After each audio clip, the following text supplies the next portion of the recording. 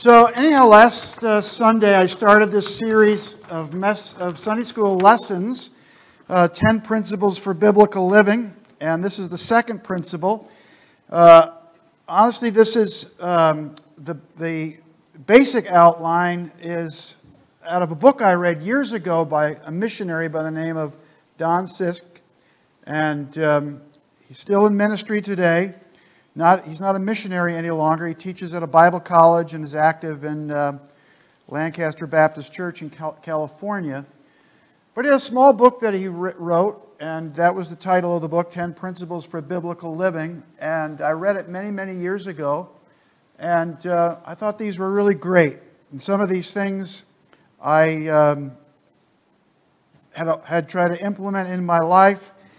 This particular lesson, long before I read the book, Pastor Ainsworth, one time, it wasn't even a whole message. It was just some comments that he made in a sermon about the little things. And so this particular lesson reminded me of that. And he used a simple example, before we even get into this, about just doing little things.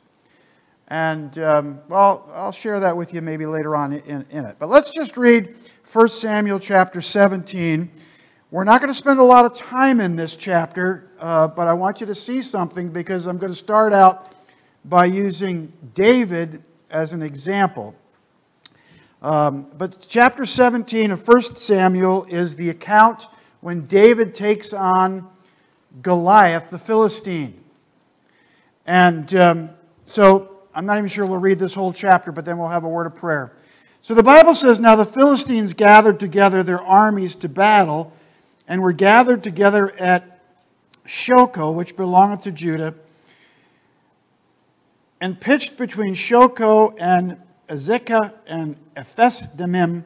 And Saul and the men of Israel were gathered together and pitched by the valley of Elah." Anybody that ever goes to Israel on a trip of Israel, usually on the way back to the airport, you stop at the valley of Elah. And that's where this battle took place. And it's actually one of my favorite spots when I've been to Israel, because it's just a valley. And when you look at it, it hasn't changed much in thousands of years. I'm sure the vegetation has changed, but there's a brook that runs through the valley, and you can just kind of stand there. And you can, and there's just two hills on either side, and you can kind of imagine on one side of the Philistines, on the other side were the Israelites. And if you just kind of sit there and look, you can kind of, in your imagination, think of Goliath and David meeting out in the middle of this valley. So that's the scene that's here. Verse 4 says, "There was a champion out of the camp of the Philistines, and his name was Goliath of Gath, whose height was 6 cubits and a span." I think if I remember correctly, that's somewhere around, he was 11 feet tall. So he's a large, large man. And the Bible goes on to tell us he had a helmet of brass, and in verse 5, and the weight of his coat was 5,000 shekels of brass, and he had the brass on his legs, verse 6, the target of brass between his shoulders. So he's well armed here. And he's got a huge spear. He's a big man. And he cries out here, and he's mocking the Israelites and the children of God, and the Israelites are scared to death of him. They're fearful of him. And in verse 9, he lays out this challenge where he says, if he be able to fight with me and to kill me, then we'll be your servants, Israelites. But if I prevail against him and I kill him, whoever you send out to fight me, then you'll be our servants. So instead of there being a battle, it's just going to be a one-on-one. And I'll take anybody you have, you bring them out here, and whoever wins, that's the end of the battle. And in verse 10, he said, "I defy the armies of Israel this day. Give me this man, a man that we might fight together." And in verse 11, at the end of the verse, well, the Israelites, they were dismayed and they were greatly afraid. They just didn't want to do this. Now that brings us to verse 12. Now David was the son of that Ephrathite of Bethlehem, Judah, whose name was Jesse. He had 8 sons, and the man went among men for an old man in the days of Saul. And the 3 eldest sons of Jesse went and followed Saul to the battle. And the names of his 3 sons that went to the battle were Eliab, he was the firstborn, Abinadab, and the thirdborn was Shema. So these are the 3 oldest boys, probably pretty well known at that particular time. And then the Bible says, but verse 14, the youngest of the 3 eldest followed Saul. David was the youngest, and the 3 eldest followed Saul. And David went and returned from Saul to feed his father's sheep at Bethlehem. So there's where all the action is, in the valley of Elah. But David, he has to go back home. And I'm sure like a young man, he was adventurous, and he probably wanted to stay and see all the action. But he goes back, and he's got to take care of the sheep. And the Philistines drew near morning and evening and presented himself. 40 days he's challenging Israel. Well, David's dad, Jesse, now he's back taking care of the sheep. He says, I tell you what, it's been 40 days. I want you to go back to the front line. Bring some supplies for your brothers. They probably need some food and things of that nature. And so that's what he does. In verse 17, parched corn and 10 loaves of bread. And he runs. And he ran to the camp. He probably couldn't wait to leave the sheep and get back to the action. See what's going on. And 10 cheeses in verse 18. And see how your brethren fare, his dad says to him. See how they're doing. And so there they still are in the valley of Elah. And David rose up, verse 20, early in the morning. He left the sheep with the keeper and took and went as Jesse had commanded him. And he came to the trench as the host was going forth to fight. And he shouted for the battle. And Israel and the Philistines had put the battle in array, army against army. David left his carriage in the hand of the keeper. He ran into the army and came and saluted his brethren. And as he talked with them, behold, there came out the champion of the Philistines of Gath, Goliath. And he puts this challenge out again. And all the men of Israel, verse 21, they see this guy, they run away from him. And the men of Israel said, have you seen this man that's come up? Surely to defy Israel is he come up. That the man who killeth him, the king will enrich him with great riches, and he'll give him his daughter and make his father's house free. So the king put out a challenge. If any of you guys want to take this guy on, and you beat him, I mean, there's a lot in it for you. But nobody wanted to do it. Well, David spake to the men, verse 26, that stood by, saying, what shall be done to that man that killeth the Philistine, and taketh away the reproach from Israel? Notice David, he was more concerned about the reproach that this man was mocking his God and mocking the Israelites. Who is this uncircumcised Philistine that he should defy the armies of the living God? Who is this guy that's bad-mouthing us all the time, bad-mouthing our God all the time? And so they tell him what would be done. Well, verse 28. So David's oldest brother, Eliab, he heard when David spake to the men. And Eliab's anger was kindled against David. He's mad at his brother. And he said, why camest thou down hither, and with whom thou hast left those few sheep in the wilderness? I know thy pride and the naughtiness of thine heart, for thou art come down that thou mightest see the battle. And David said, what have I now done? He said, isn't there a cause here? Isn't there a cause? Let's just stop right there and have a word of prayer. Let's pray. Father, bless now the Bible study this morning. Help us as we learn these truths and make application to our lives.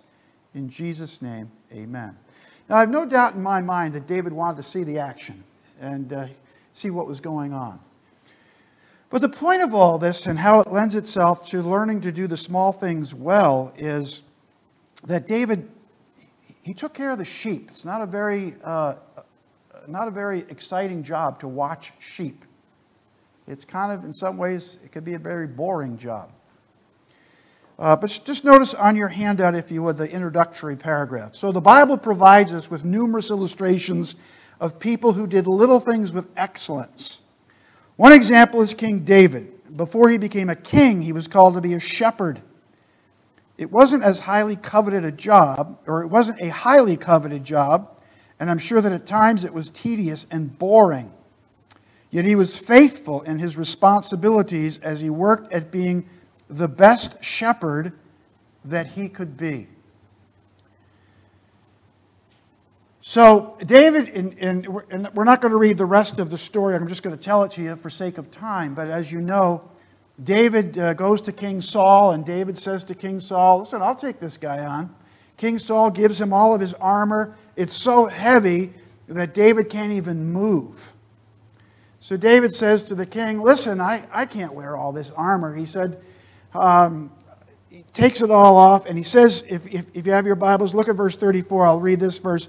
David said to Saul, listen, thy servant kept his father's sheep. And there came a lion and a bear and took out a lamb out of the flock. I went after him, I smote him, I delivered it out of his mouth, and when he arose against me, I caught him by the beard and smote him and slew him.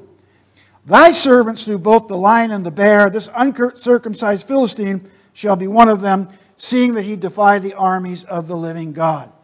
So David says, listen, I've been a shepherd, and we've had people come in, or we've had animals come in and try to steal the sheep, and God's used me, or I depended upon God to defend the sheep, and I've done this before.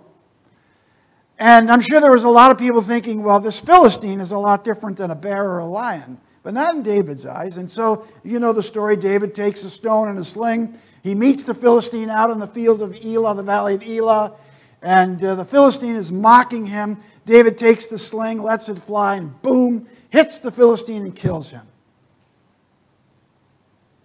And then, this is what I really imagine when I stand at the valley of Elah. I think about that. And so, I want you to picture this. You have this man who's approximately 11 feet tall. So I'm about 6 feet tall, so it's probably a little taller than this. And then you have this young boy. So think of the two armies on either side. I think of the Philistines. They must have been laughing and mocking and just having a good old time. Watch Goliath just take this guy, this little kid, and kill him. And I'm sure on the other side of the valley, so you got the Philistines, on the other side of the valley, you got the Israelites, and they're saying, oh, this is not going to be good. This is not going to end well. Well, then, they see David, what happens, and they see this giant, and they see David take that sling, and boom, kills this guy, and he drops to the ground. And then I think over that valley in my imagination, now whether it happened this way or not, I don't know. But I think there is just dead silence. Like on the Philistine side, the jaws drop. On the Israelite side, I think they all start looking at each other. And then the Bible, if we were to read it, David takes Goliath's sword. He takes that sword, and I think the only thing in my imagination that you hear in that valley is the swoosh of the sword as he cuts off David's head, or Goliath's head. Whew. The point of all that is, for years, David, as a young man, he tended to the sheep. He just did the little things. And then God put him in a big moment. Follow what I'm saying? He just did the little things. Learning to do the little things well. People who master the small things will have opportunity to do the big things. In the Bible, it's filled with examples of that. On your handout, I have just a couple of verses. Paul wrote to the church in Colossae, and look what he said. He said this. This is good instruction for you and me. Whatsoever you do, do it heartily as to the Lord and not unto men. In other words, whatever you're engaged with, do it heartily. Give it your all. Give it your best. Ecclesiastes, Solomon wrote these words. Whatsoever thy hand findeth to do, do it with all thy might. For there is no work, nor device, nor knowledge, nor wisdom in the grave whither thou goest. In other words, he's saying, once you're dead, you can't do it. It's all over. But until you die, give it your all. And then 2 Kings 5:13, one of my favorite stories also in the Bible, in the Old Testament. There was a Syrian general by the name of Naaman who had gone into Israel, and they had captured Israelites, and there was a little maiden girl, little Jewish girl, who was the servant to Naaman's wife. Naaman had leprosy. And back in Israel was Elisha the prophet, and this little girl says to Naaman's wife, she says, listen, there's a prophet back in Israel, and if Naaman could see this prophet, I think he could probably heal him of this leprosy. And so word gets back, and Naaman sends a letter to the king of Israel, and the king of Israel, he doesn't know what to do. What am I going to do? How am I going to help this guy? Well, Elisha gets the word of it, and so the two of them meet, and he doesn't even come out of his house when Naaman gets there. He says, go wash in the Jordan 7 times, and you'll be clean. Well, the general, he's like, he didn't even come out. I'm an important person. He didn't even come out to see me. And then the verse is this. Look at the verse. And his servants came near and spake unto him and said, my father, if the prophet had bid thee to do some great thing, wouldest thou not have done it? How much rather then when he saith to thee, wash and be clean? In fact, if you read the story, the general said, back in my own country, there's nicer rivers than the Jordan. And his servant says, but if he had asked you to do something great, something spectacular, you would have done it. He's just asking you to do a small thing. Go down into the Jordan 7 times. So Naaman does, and Naaman is cleansed of his leprosy.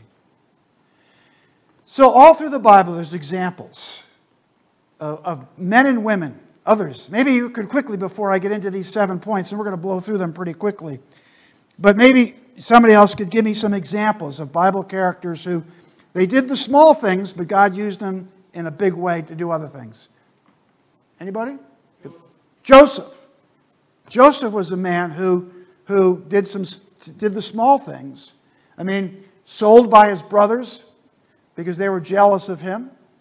Was faithful as a servant in Potiphar's house, then falsely accused.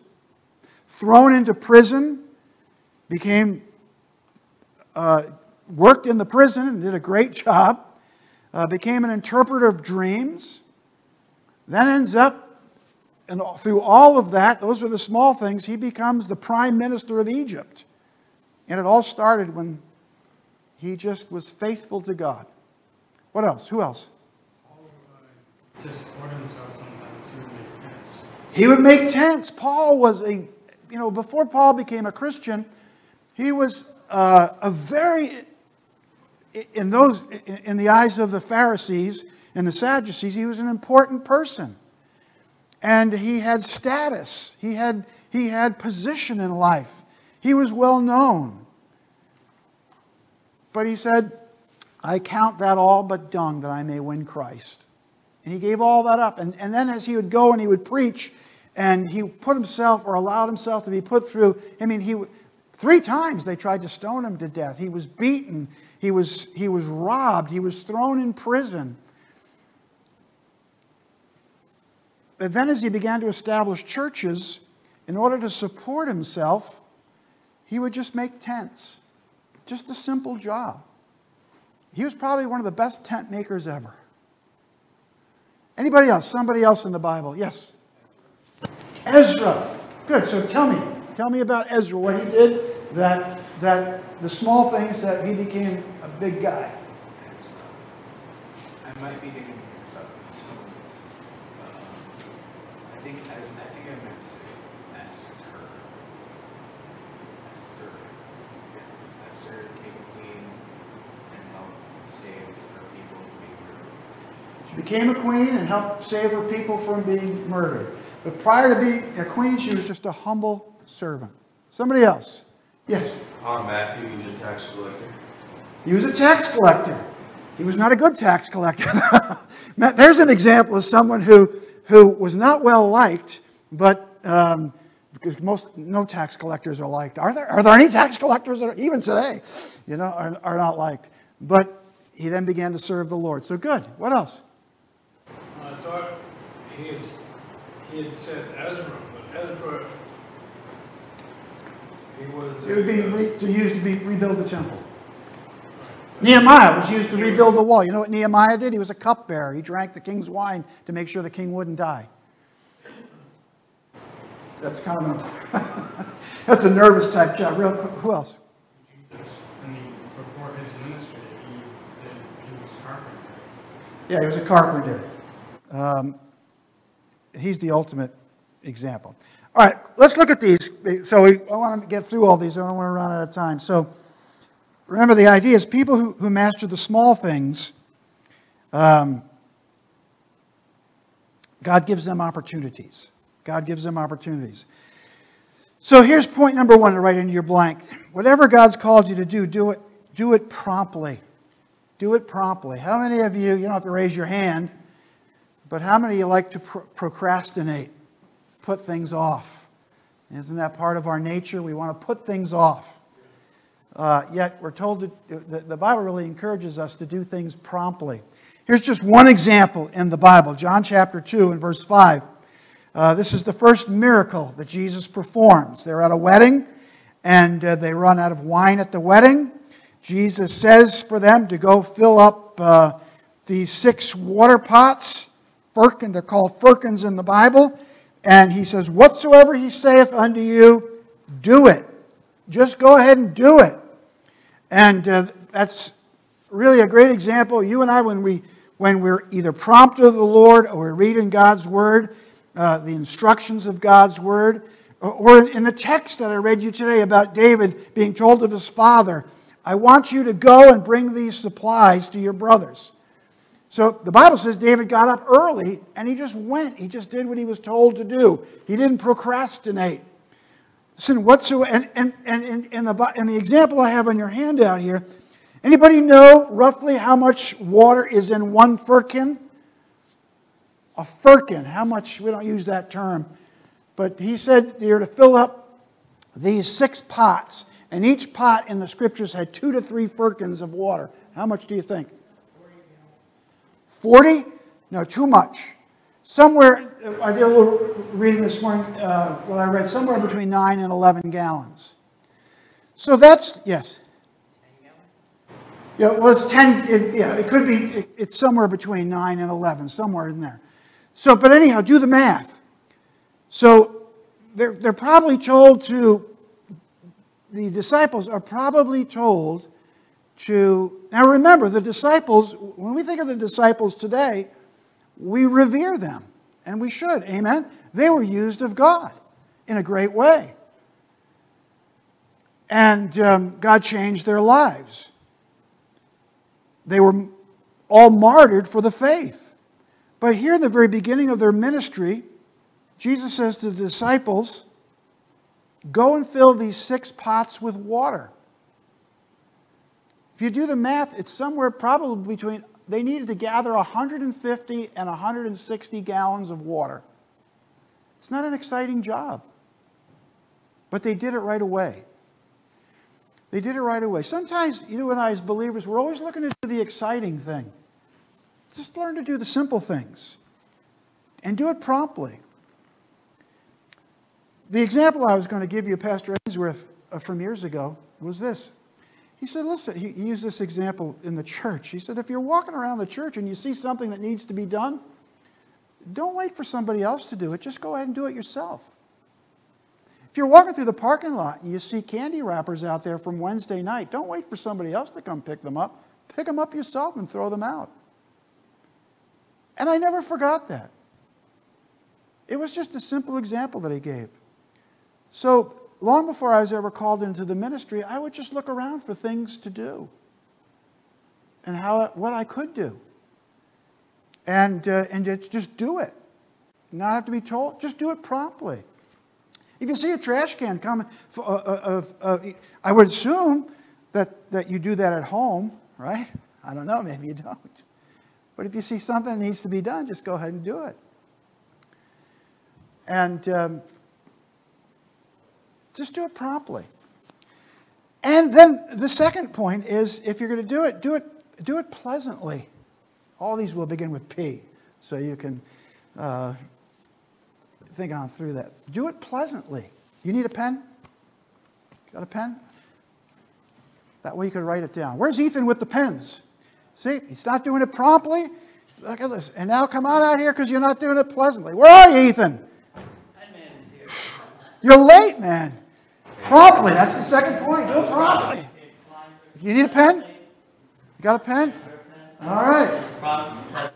Do it promptly. Do it pleasantly. All right. Paul. Paul writes, look at what he says in 2 Corinthians chapter 9 and verse 7. Now, here's the context of this. There's people starving in Jerusalem. And Paul had come by and Paul said, listen, I'm challenging you. Let's take up an offering to help these people back in Jerusalem. It's like a relief offering.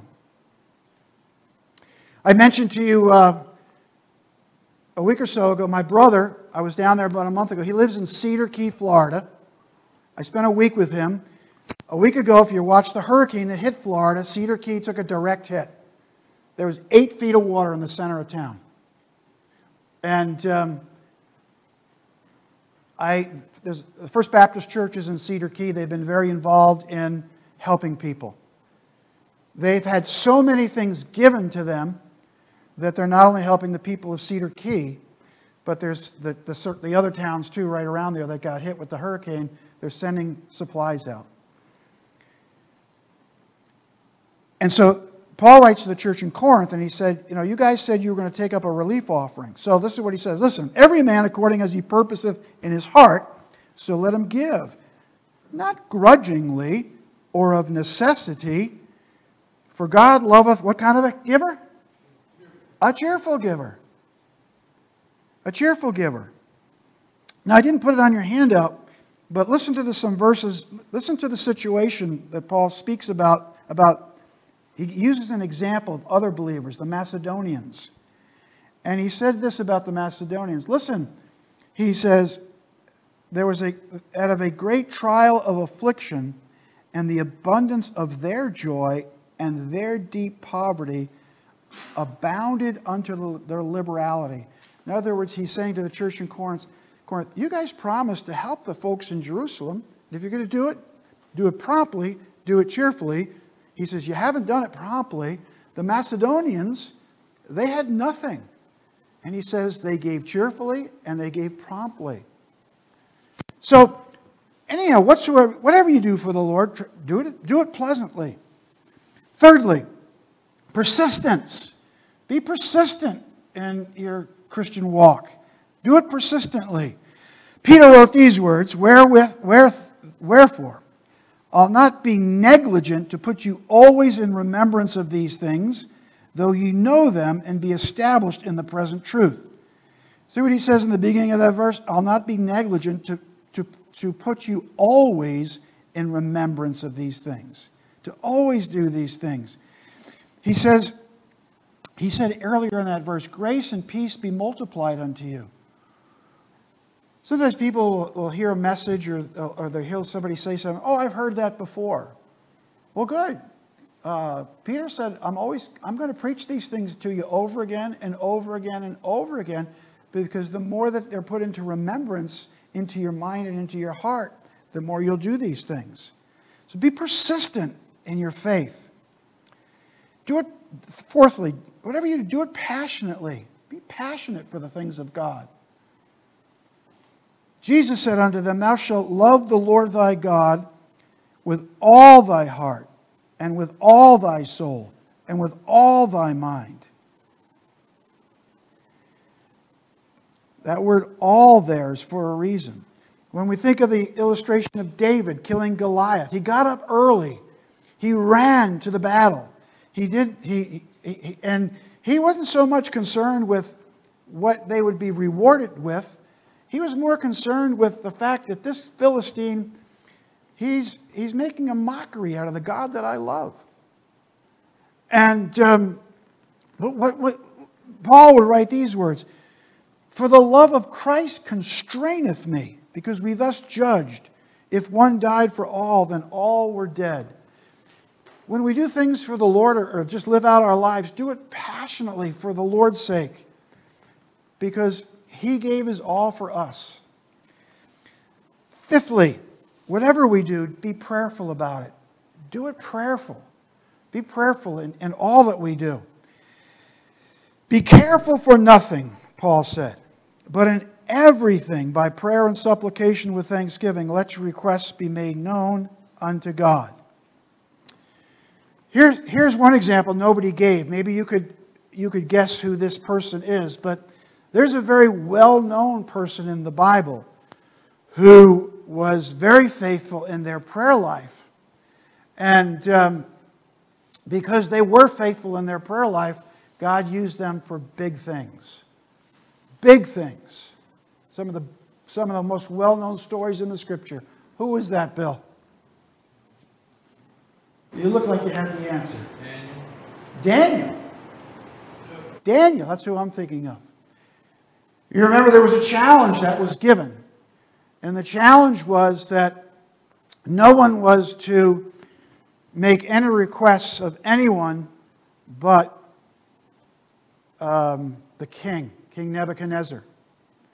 And because Daniel had enemies. The enemies of God were the enemies of Daniel because Daniel was a man of God. And in the Bible, we find out that Daniel was a man who prayed 3 times a day, morning, noon, and in the evening. And he was a prayerful man. And when this challenge was given, and anyone who broke this challenge would be put to death, it wasn't going to stop Daniel from doing, the Bible uses the word aforetime, from what he had always done. So with his windows open, he got on his knees and he prayed. And they were waiting for him to pray. And so he was accused of breaking the law. And because he broke the law, then where did he end up? The king had to put him somewhere. Anybody know? Where did Daniel end up for breaking the law? The lion's den. The lion's den. Yeah, the den of lions. And God would spare him from that. But then Daniel would rise up to the top echelon of the empire. He'd be used to interpret dreams. He would be used of God in a great way. And not only that kingdom, but the kingdoms to come. He would interpret the great prophetic dream of the return of Christ. But he did the simple things. He just prayed. Learn to do the simple things. Promptly, pleasantly, persistently, passionately, prayerfully, patiently. That's the 6th point.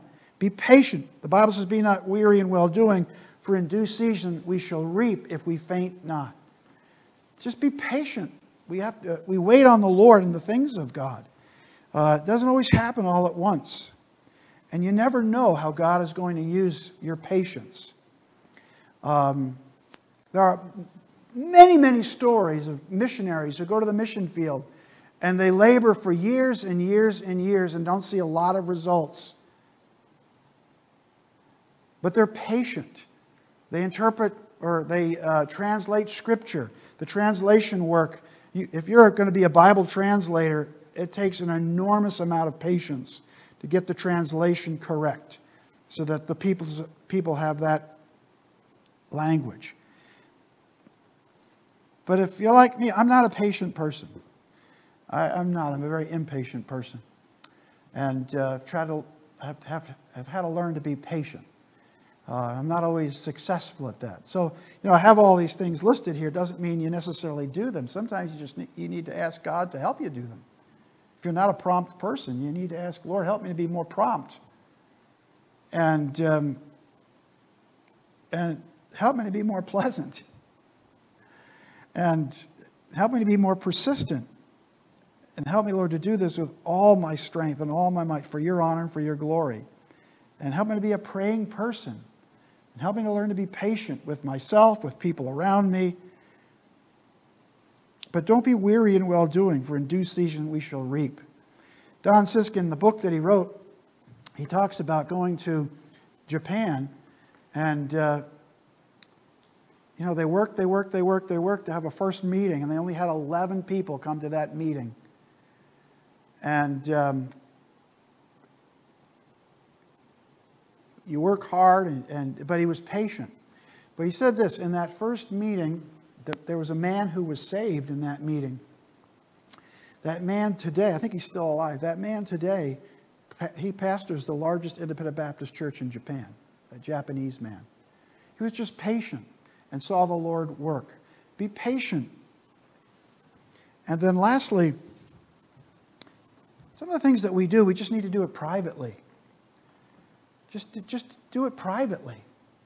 And you know what I mean by that is this is the world. The world we live in today is everything seems to have to be public on Facebook. Like everybody has to seem to tell everybody what everybody else is doing. You know what I'm saying?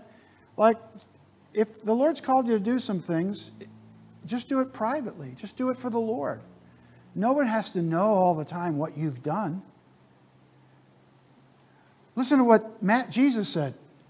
In Matthew chapter 6, verse 1, it says, "Take heed that you do not your alms before men, to be seen of them.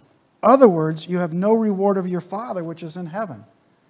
In other words, sometimes we're just serving the Lord, and not everybody knows that we've done this and we've got to do this. There's nothing wrong with public things and people coming to know things that you've done. But in Colossians on your handout, Paul wrote, "Servants, obey in all things your masters according to the flesh, not with eye servants as men pleasers, but in singleness of heart, fearing God." In other words, don't do things to just please people and for accolades to come upon you. Just serve the Lord. And if you get credit for it, you get credit for it. If you don't get credit for it, there's only one person that's important to get credit from. And that's the Lord. That's the only person that matters. And early in my ministry, I used to worry about what does this preacher think, or this guest that's coming, this guest preacher, this guest missionary, and what do they think? And I thought, you know what? That's kind of silly. The only person that really I need to be concerned about is what does God think? What does God think? That was a very liberating thought for me. What does God think? So it is our tendency to want everybody to know everything about everybody every day. It just goes on and on and on and on. So just do things between you and the Lord. And you'll just see God bless you for that. Because I think sometimes it's the tendency of our flesh to want everybody, look what I've done. Look what I've done. And in ministry and in serving God, it's the little things that no one sees, that no one hears about. And it's not just in ministry, it's just in life. Like we have numbers of college students now who are attending church. I needed this list when I was going to college because I never did anything promptly. Never. And I was not persistent. I was one of those last minute, if your paper was due, it was 3 o'clock in the morning and I'm typing away trying to get this thing done for the next morning. I was a procrastinator. And that's not good. I certainly didn't do anything prayerfully in college either. But I don't know, these are just some points that Don Sisk gives, and I'm not always successful at these things. I'm sure you're probably not always successful at these things, but just put some of these into practice, and the Lord will bless you for it. Let's have a word of prayer. Father, bless the morning worship service. Let it bring honor and glory to you. In Jesus' name, amen.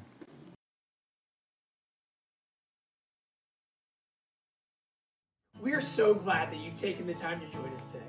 If you've been blessed by the message, or if you have placed your faith in Jesus today, we want to hear from you. Maybe you still have questions about what it means to have a personal relationship with Jesus. Please let us know, and we would love to answer those questions from the Bible. We would also be happy to provide you with the Bible and other free Christian resources to help you grow in your faith.